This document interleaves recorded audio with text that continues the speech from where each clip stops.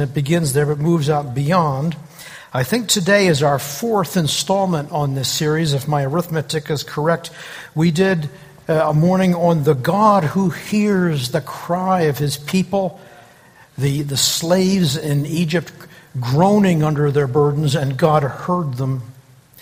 We did a morning on the God who calls, of course, that pivotal moment in world history, really, Moses. When God calls to Moses, he calls him from the burning bush, from the fire. That was heresy back then. That was a good message. Norm was afraid he was preaching heresy that day. The God who calls, the God who delivers or rescues his people. Of course, the dramatic events leading up to and including, climaxing at the parting of the Red Sea. This morning we want to move on another step in this series to Mount Sinai and what flows out of that, where God gives Moses his Torah, which simply means instruction. And the God we meet in this is the God who instructs. So to see things in context, the God who hears our cry, the God who calls, the God who delivers or rescues, and now the God who instructs. We'll call him Teacher God. Amen. Teacher God. Now, he's the Teacher God even before he starts to formally give Moses the Torah or the instruction at Mount Sinai. He's been teaching them before they even get there. For example, there's a 3-month journey they have to go through before they even get to Sinai, across a substantial distance in the desert. The Teacher God in the wilderness, and what he's teaching Israel there is to look to him for all things, for everything, for literal survival. They have to look to him if they're going to even be alive the next day. That's the journey he's taking them on, because there's no resources in the desert unless you receive them supernaturally. There's the pillar of cloud and fire that guides them. We read Israel's story, many twists and turns. There's problems, delays, setbacks, 1,000,001 things. You know one thing you never see happening to them during this whole journey of 40 years? Never once did they get lost. They had something better than a sat-nav. They had this pillar. It was cloud during daylight, and in darkness it became a pillar of flame and fire. They had to trust God. Which way do we go now? Well, they always knew. The Teacher God was teaching them to depend on him for all things. They were running out of water. They finally, to the great relief, found water, they thought, but they tried to use it, and it was bitter. It was undrinkable. God speaks to Moses. He says, take that stick of wood and hurl it into this lake. And it instantly, supernaturally became sweet. When you need water, you think you found it, but it's no good. God will help you. He will transform it and make it sweet. They're learning to look to him for all things. Then they needed food, but there was no food. They cried out to God. Moses cried out to God. Some of the people were grumbling. This is a tense moment. What does God do? He steps in and teaches them.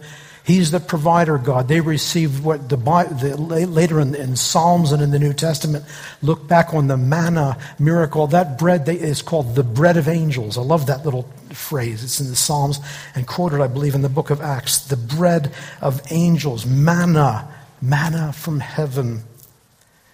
After that, they're running out of water again. And this time there is no lake full of water, either sweet or bitter. There is simply no water. God takes them to this rock, and he supernaturally brings water out of a rock. Now, I suppose there are forms of rocks, if you know where to look, that contain very small amounts of moisture in them, but that's not what this is. This is quantities of water that can slake the thirst of hundreds and hundreds of thousands of people. Supernatural water. Then they think the crises are over. Well, they were over for about 20 minutes because then they get attacked by a hostile neighboring tribe called the Amalekites, sons of Amalek. They were fierce warriors. They were known for coming up behind you when you were on a journey and picking off the stragglers, the weak people. And they started attacking Israel. Moses goes up onto the top of a mountain. He takes the staff of God and he holds it up and he intercedes. Meanwhile, Joshua and his army are battling the Amalekites down on the ground. And as Moses intercedes, God enables Joshua and his army to defeat the Amalekites. Israel lives to journey another day. What are they learning? Teacher God is teaching them to look to him for all things. A new crisis arises, it doesn't matter because you have the same God and he's new every morning. He's the teacher God. Israel's learning here to look to him for all things. Now the teacher God brings them to a mountain. It's interesting how much mountains appear in the Bible, and even they have a place in world history, Mount Everest, Mount whatever. And one of the pivotal mountains in Scripture and again in history is Mount Sinai. They gather at the foot of the mountain. Teacher God teaches them before he speaks a word about how holy he is, because as they're gathered at the foot of the mountain, his presence, his manifest presence comes down out of heaven. It descends from the sky onto the summit of this mountain, and the whole mountain starts to shake. God is so holy that even inanimate material like rock trembles when he draws near. There's fire. There's smoke, there's lightning, there's the sound of a trumpet blast. All of which says, this is a holy God. Israel, this is not a God that you want to trifle with. They were told if they touched the mountain, they would die. Why? Because he's holy. He's teaching them that he is holy. Now, he begins, this is in Exodus chapter 20, he begins to speak. And he gives Moses what has traditionally come to be called the 10 Commandments. And it's from those 10, we're going to look at very briefly in a moment. It's from those 10 Commandments that the entire rest of the law of Moses, which takes up many chapters in Exodus, Leviticus, and on up to the end of Deuteronomy, all the many commandments God gives his people flow out of the principles embedded in these first 10. They're the heart, they're the source. In the Hebrew text, it's interesting to note that the phrase, the 10 Commandments, is not there. They're actually, in the original, if you go back, they're simply called the 10 words. And we'll just linger long enough to note something about the 10, about a preamble that God speaks before he gives the words, the commands. And then what happens in the first of the 10 and what happens in the 10th of the 10. Before God starts telling Moses the actual commands, the thou shalts and the thou shalt nots, he utters what we call the preamble, something that comes first. And he says this, I am the Lord your God, who brought you out of the land of Egypt, out of the house of slavery. Think of that like a banner. And if I were going to write the 10 Commandments, like if we had a blackboard or something here, or 1 to 10, writing them out in full, but then over the top of all of them, in large letters, I would write a banner, which is, in a sense, the source of the 10. And it would say this, I am the Lord. He's the reason that there are commandments. I am the Lord. The commandments are all about God, about who he is. Well, who is he? Well, he tells us in that little preamble, I am the Lord. The name there is Yahweh. The name, it's revealed at the burning bush. I'm the burning bush God, Israel. I'm still with you. This story is still very much in full swing. I am the burning bush God. Yahweh is my name, and I brought you out of Egypt and out of the house of bondage or slavery. I have established you as my people. Now, if you want to buy into this and walk with me, here's what it's going to look like. And then the thou shalts begin. Who can tell us, have a very brief Bible quiz, What's the first? They will not what? Have any other God. Excellent. Aaron, you have a well-trained congregation here. I'm very impressed. We know that the first of the 10. Now think for a moment about the linkage between that preamble, I am the Lord your God who brought you out of Egypt, and then the first command. If we have a God who is powerful enough to take on the biggest empire of the day, Egypt, and who's powerful enough to open up a huge body of water so that hundreds and hundreds of thousands of people can walk across without even their sandals even getting muddy because they walked, it says twice, on dry grounds, not muddy ground, but dry. He can bring them all these hundreds of miles to this mountain. If he can do that, why would they need another God? They've got the best one on the market. That's a trivialized way to say it, but you know where I'm going. Why would they need anyone else or anyone to supplement or add to this God? He's already demonstrated his great compassion and care for his people. He's already demonstrated his omnipotent power.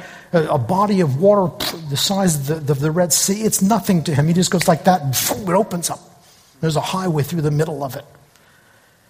Pharaoh and his army, when Israel saw them chasing them, Israel was terrified. It's nothing for God. He just says to the water, okay, hold on about 1 more minute. Okay, 30 seconds. Okay, you ready? Okay, boom. The water closes in. That's the end of Pharaoh. This is a powerful God. He cares about them. Why would they need another God? You see how this all fits together? The preamble is the fountain of where it says, I am the Lord your God. That's the source of the commands. Who can tell us what's the 10th? You shall not. Come on, Aaron. The you shall not gets good. Norm covet. You shall not covet. Coveting, of course, is when you sort of selfishly wish you had what somebody else had. When Velma and I lived in England, I used to go for walks. I still do that to keep in shape. And there was about 4 or 5 blocks from our house. We lived in a sort of a very middle class, maybe even lower middle class road. It was a nice place. But I went to another place 4 or 5 blocks away where it was a distinctively step up the market, if you know what I mean, more upscale than the street we lived on. And the houses, they were elegant. They're the kind you would see in magazines. And I would deliberately walk around because I've always enjoyed architecture and well-designed houses. And I would sometimes just walk along and stand at the end of some guy's driveway and just look at the house. And I often wonder, what am I going to do one of these days if the guy comes up his driveway and says, may I ask what you're doing here? What would I say? I'm standing here violating the 10th commandment? Is that what I'm... Because that's what I was doing. That's what I was doing. Do you know what? If the God who can take on Egypt and win and bring his people through the Red Sea, if he can do all that, and if he calls us his people, and he calls himself our God, I am the Lord your God. If that kind of God is my God, I don't need a fancier house. You with me? We have this God who's supremely wonderful above any and all things. We could develop the 10 words more. This is the hint. All we're saying here, how does this fit in to him being teacher God? He is our teacher God. At the heart of the 10 words is the reality that our teacher God is all sufficient. We have him, that's what we need. The teacher God, moving on, in civil law. Scholars often have divided up the law of Moses. By the way, if you add it all up, how many individual commands there are, and you take out the duplicates, because there's some where word for word they're repeated in Deuteronomy, what God had told them earlier in Exodus. If you take out the duplicates and how many individual non-repeated commands are there, scholars tell us, I've never counted to see, that it comes out to 613. It's a lot of commands. And if you sift through what they talk about, they kind of spread into three categories. There's moral law, you shall not steal. There's ceremonial law. Here's how you do an offering or a sacrifice. Here's what the robes that the priests would wear. They had to be made a certain way. All that was ceremonial law.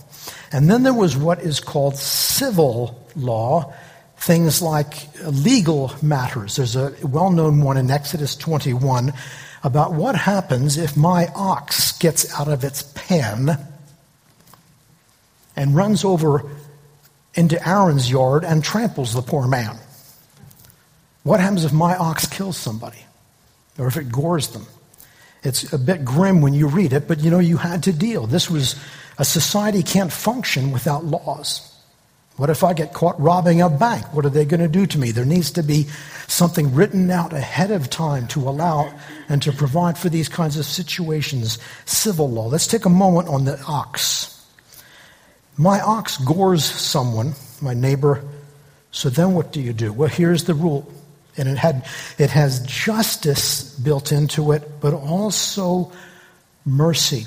If it had, the text tells us, it's in Exodus 21, if it had never happened before, this is my first time my ox had got out, they put the ox to death. There's no options on that one. I am given a very severe, stern warning. Don't you ever let this happen again. But that's about the end of it. However, if my ox gets out, kills someone tragically, and the authorities, the elders come and they make an inquiry and they say, Mr. Perry, it appears to us this happened about a year ago or 2 years ago. This has happened before and you were warned then. Now that ups the game. This ups the game big time.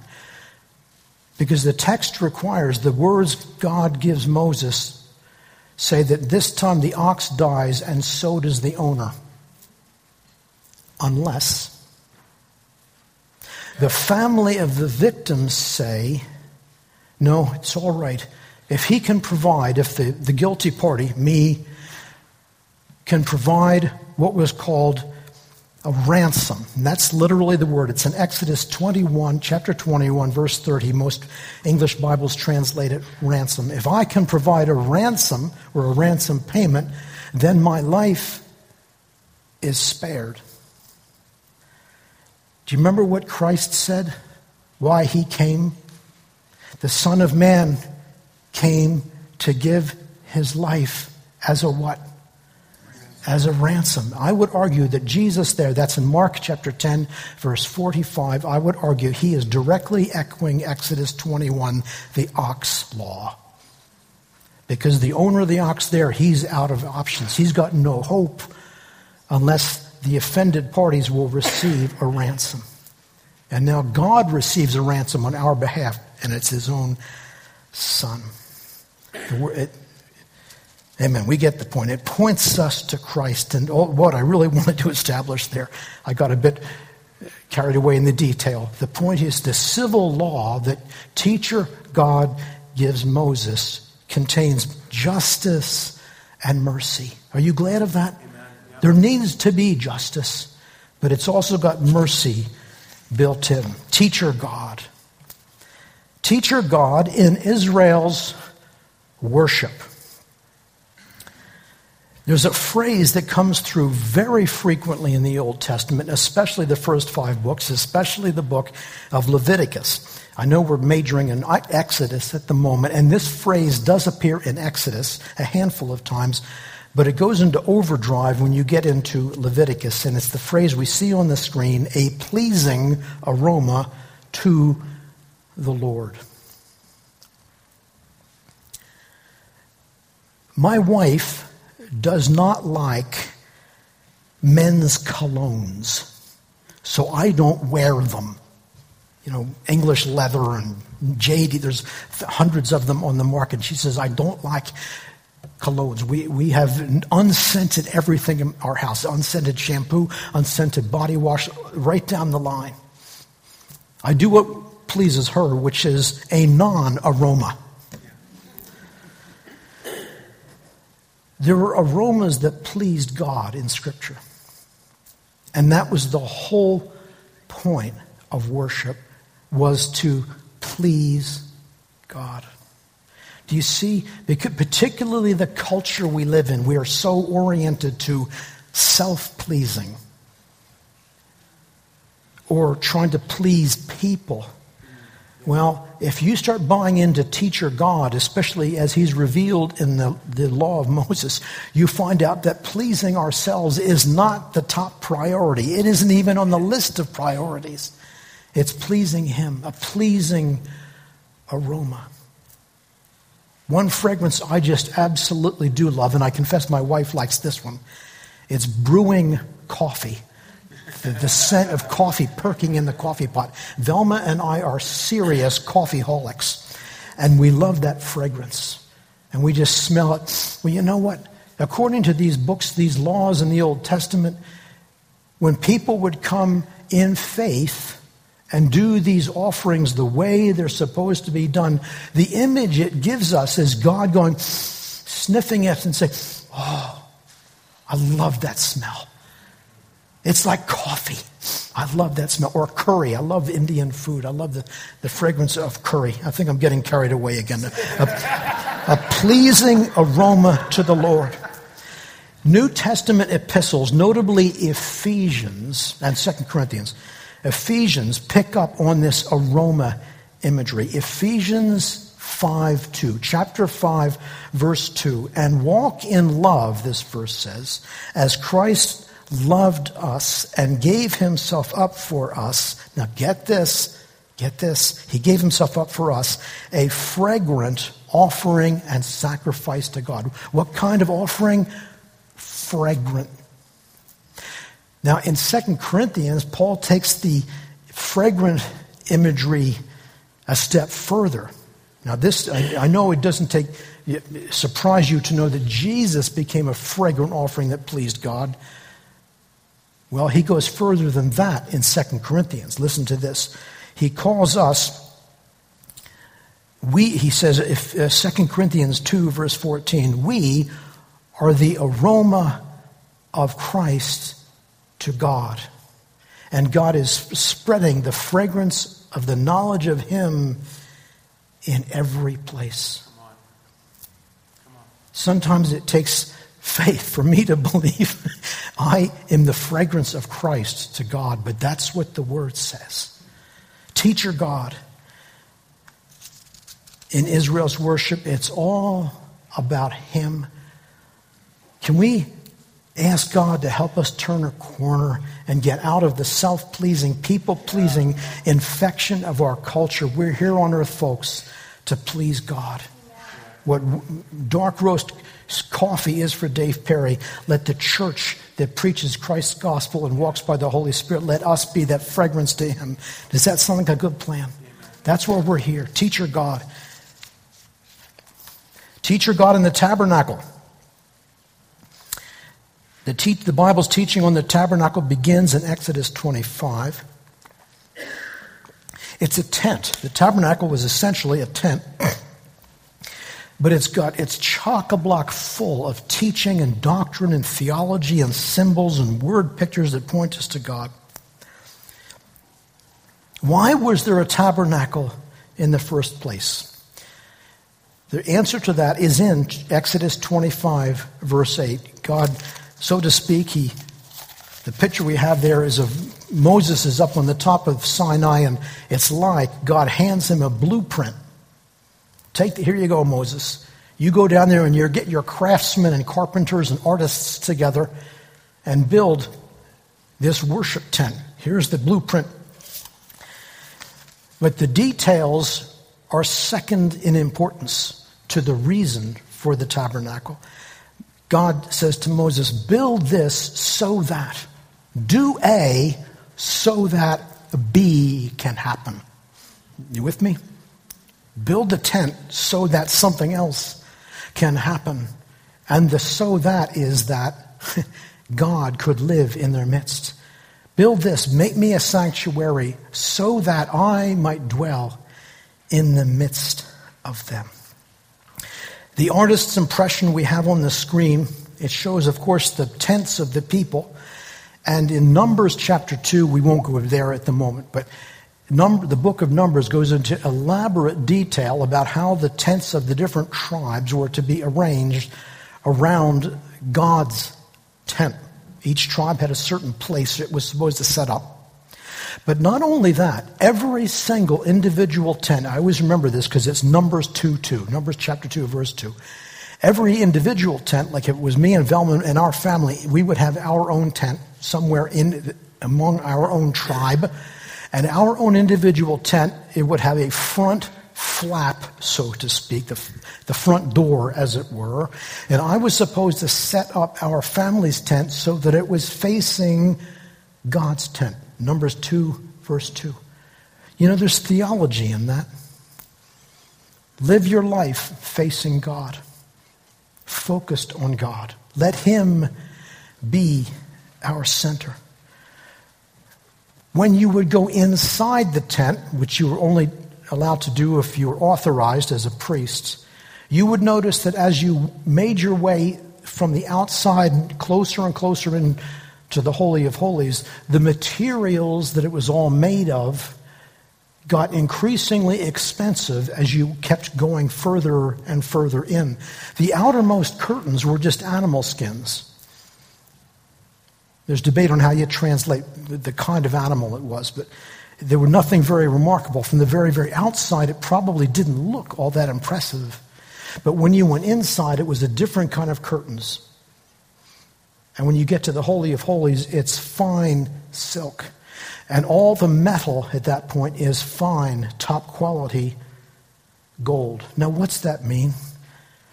It's a prophetic picture. Teacher God is teaching Israel something here. The closer you get to me, the more valuable it is. It points to the supreme value of God Himself. Why was there a tabernacle? So God could dwell in our midst. And this points, the physical tent, we're going to move on in a second here. The physical tent pointed forward. It was very, very prophetic because it pointed beyond itself to something else. John chapter 1, verse 14. And the Word was made flesh, and in the Greek it says, tabernacled among us. Do you like that? God dwelt in the midst of the people in that tent that we see on the screen. But that pointed forward to a better tabernacling. God came in the form of a person, Jesus of Nazareth. The Word was made flesh, made flesh and tabernacled among us.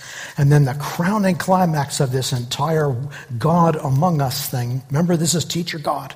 This is teacher God saying, I want to dwell with you. Do you understand this? It climaxes in Revelation chapter 21. It's one of John's final glorious visions of God's end times plans. And he sees a city coming down out of the sky. I think if I saw a city coming out of the sky, that would get my attention.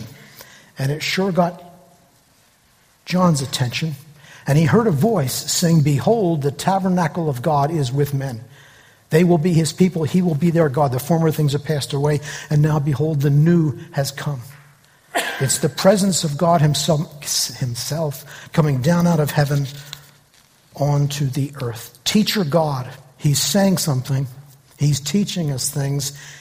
He wants to dwell with us. Fast forward to the New Testament. The teacher God. He's still in business. If anything, it goes into overdrive when he gets to the New Testament. Teacher God in the New Testament. One of my favorite stories, if not my very favorite, the Lord of the storm. The Lord of the storm. I don't know who invented the phrase sleeping Savior, but I like it. Partly because I like to have a good sleep, but partly because it says something very precious about Jesus. You know the story. The storm kicks up. The disciples, virtually, or not all of whom, but most of whom were former fishermen, they had probably spent maybe even thousands of hours in their adult life in boats on the surface of the Sea of Galilee. And you know they had seen storms. But this storm, particularly in Matthew's version, and the word that Matthew uses to describe this storm, he doesn't use the word storm, he uses the word earthquake. Put that in your pipe and smoke it. He calls it an earthquake. It's seismos, from which we get seismograph. A seismos struck the sea. This is a big storm, and the disciples are terrified. They're scared out of their wits. They look to Jesus, and he's sound asleep. And they rouse him, Lord, Master, don't you care? We are perishing. And the boat, it says, was filling with water. In Mark's version, the boat was swamped. Don't you care? So he wakes up, he stands up, and he says about 4 words, not even that. Peace, be still. So he's the sleeping Savior, which says that he doesn't panic. He doesn't need to, because he's got everything under control. Maybe we need to join him in sleeping. Maybe we need to join him in being at rest in the face of crises. That's Jesus, However, not only is he the sleeping Savior, he's also the Lord of creation. And when he speaks, creation hears. I like to think of the sea in that storm speaking to the wind. I'm using my imagination here, but I think it's got something. I like to think of the sea yelling to the wind and saying, hey, would you stop making so much noise? Didn't you hear that voice? It told us to quiet down. And the wind says, no, I didn't hear anything. I'm making too much noise. Well, I know, says the sea. You're making too much noise. I recognize that voice. That's the voice that told us waters to open up and let Israel cross the Red Sea. Same voice. He's the Lord of creation. The physical world is under his authority. How do we know? Because God set this whole situation up to teach us something. Teacher God. Teacher God in the book of Acts.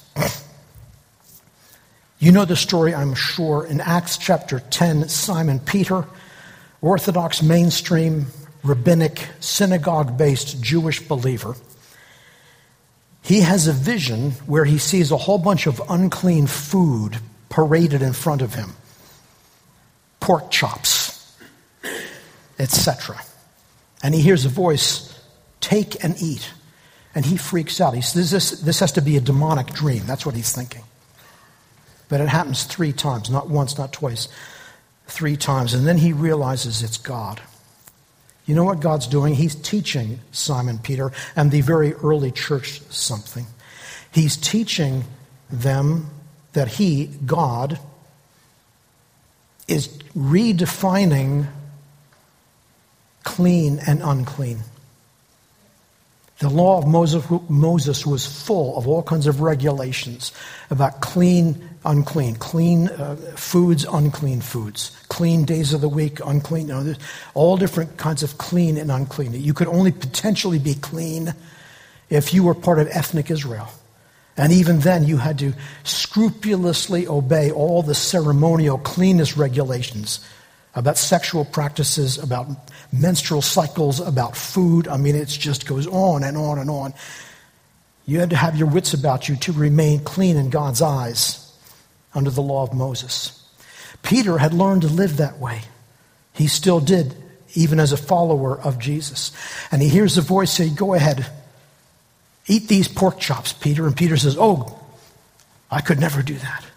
But then he realizes what's going on, because on the back of that vision about foods, God says, I want you to go and visit a Gentile household and tell them the gospel. Do you know what's going on? God is sending a message to the church. God is teaching the church, because he's the teaching God, that now there's a new definition of clean.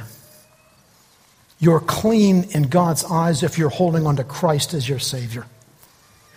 Doesn't matter if you're Roman. Doesn't matter if you're uncircumcised. Doesn't matter if you don't have one speck of Jewish blood. You're clean in God's eyes if you're holding on to Christ as Savior. And when Cornelius hears this gospel of Christ's authority, his sacrificial death and his resurrection from the dead, when Cornelius and his household hear this in Acts chapter 10, Their hearts just open in minutes. They're blown away. They think it's such amazing good news. Peter hasn't even finished his sermon. I hope this doesn't ever happen when I'm preaching, but it happened to Peter. He was only 2/3 of the way through his prepared message, and the Spirit comes down and the people all start babbling in tongues because they've been filled with the Holy Spirit. Please don't any of you do that right now, okay? Because I'll not finish my sermon yet.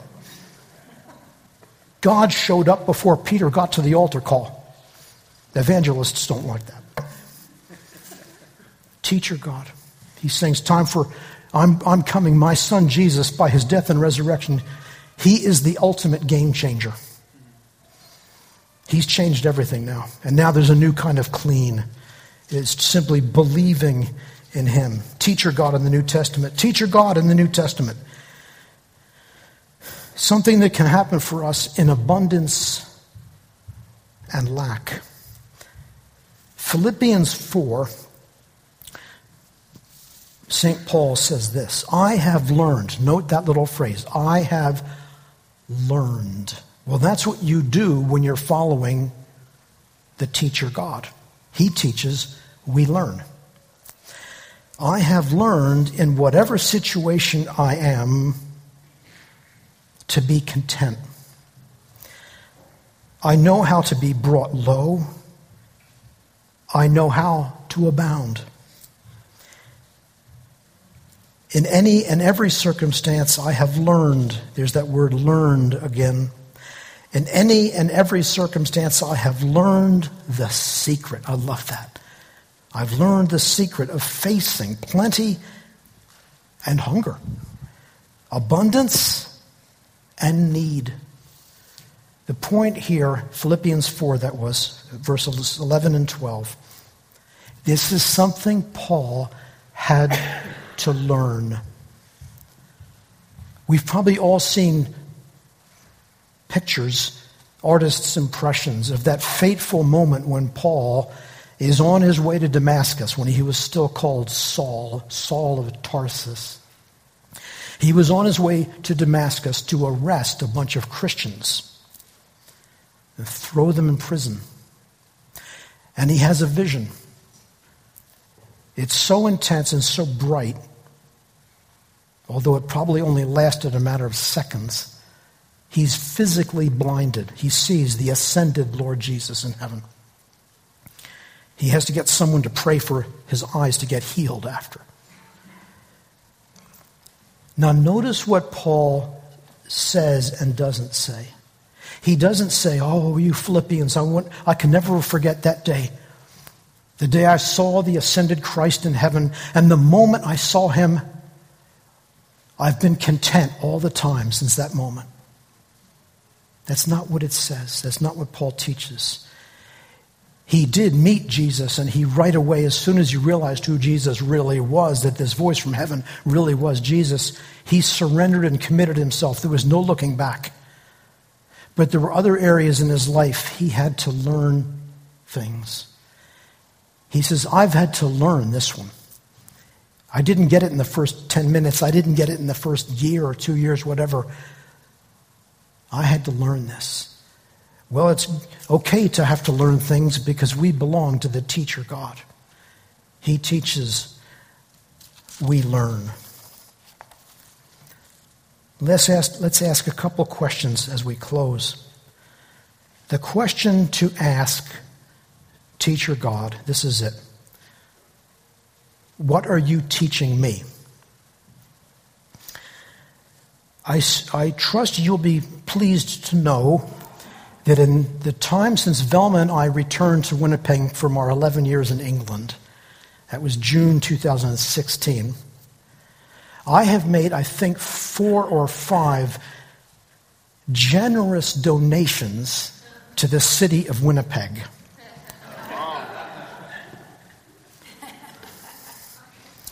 Because of my carelessness in school speed zones.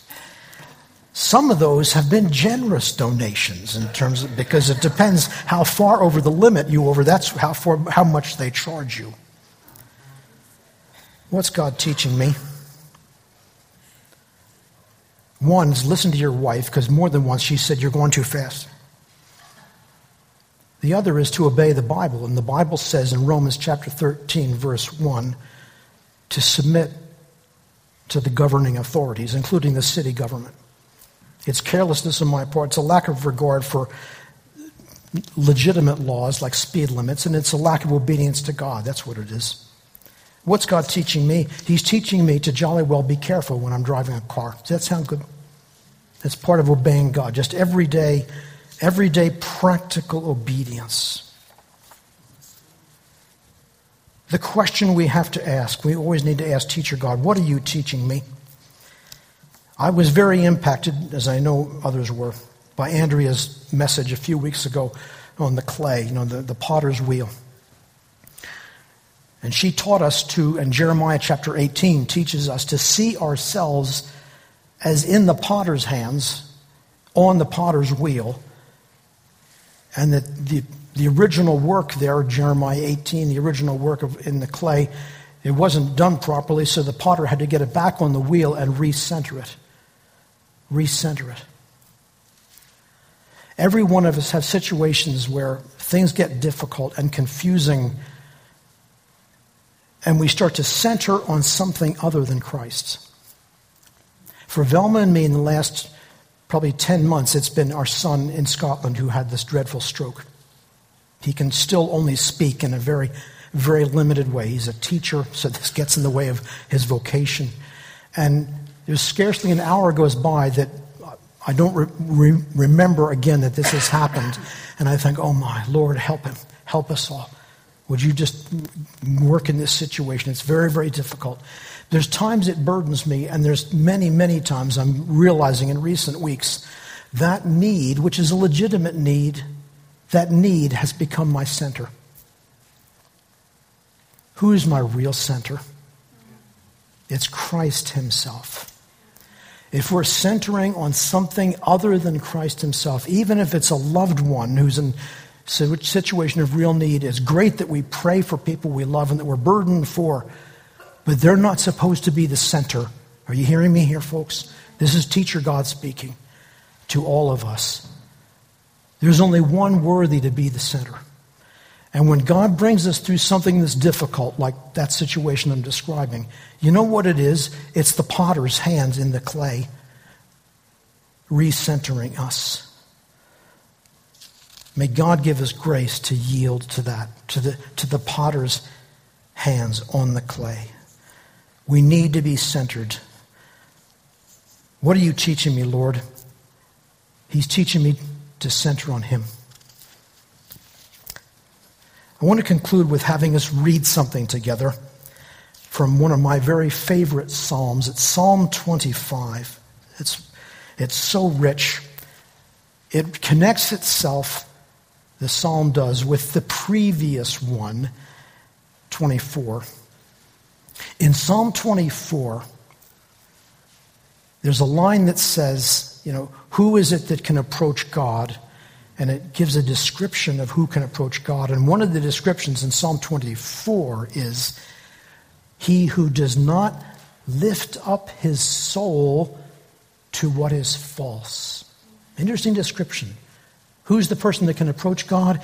It's someone who doesn't lift his soul up to what is false. Okay, that's in your mind as you finish reading Psalm 24. Then you begin Psalm 25. The first opening words are, to you, O Lord, I lift up my soul. If there's a problem with lifting up our souls to something that's false, what's the answer? It's to start lifting up our souls to the real God, the true God, the God of Israel, the God that sent Jesus. To you, O Lord, I lift up my soul. That's how it begins. Now, as we work through Psalm 25, and I'm going to ask us all to stand in a moment and read a brief clip together. The whole psalm is about learning from God. And the psalmist here is asking God to be his teacher. He's asking God to be his teacher and to help him to learn. Remember, he teaches, we learn. If we do it that way, it works. Okay? Can we stand? The words are on the screen. I'm going to read this and I'll turn it over to Aaron. Make a mental check every time in these lines that it's anything to do with God as our teacher. Here we go. 1, 2, 3. Show me your ways, O Lord. Teach me your paths. Guide me in your truth and teach me. Good and upright is the Lord. Therefore he instructs sinners in his ways. He guides the humble in what is right and teaches them his way. Who then are those who fear the Lord? He will instruct them in the ways that they should choose. Lord, we pray you would help us to live that way, that psalm would be our psalm.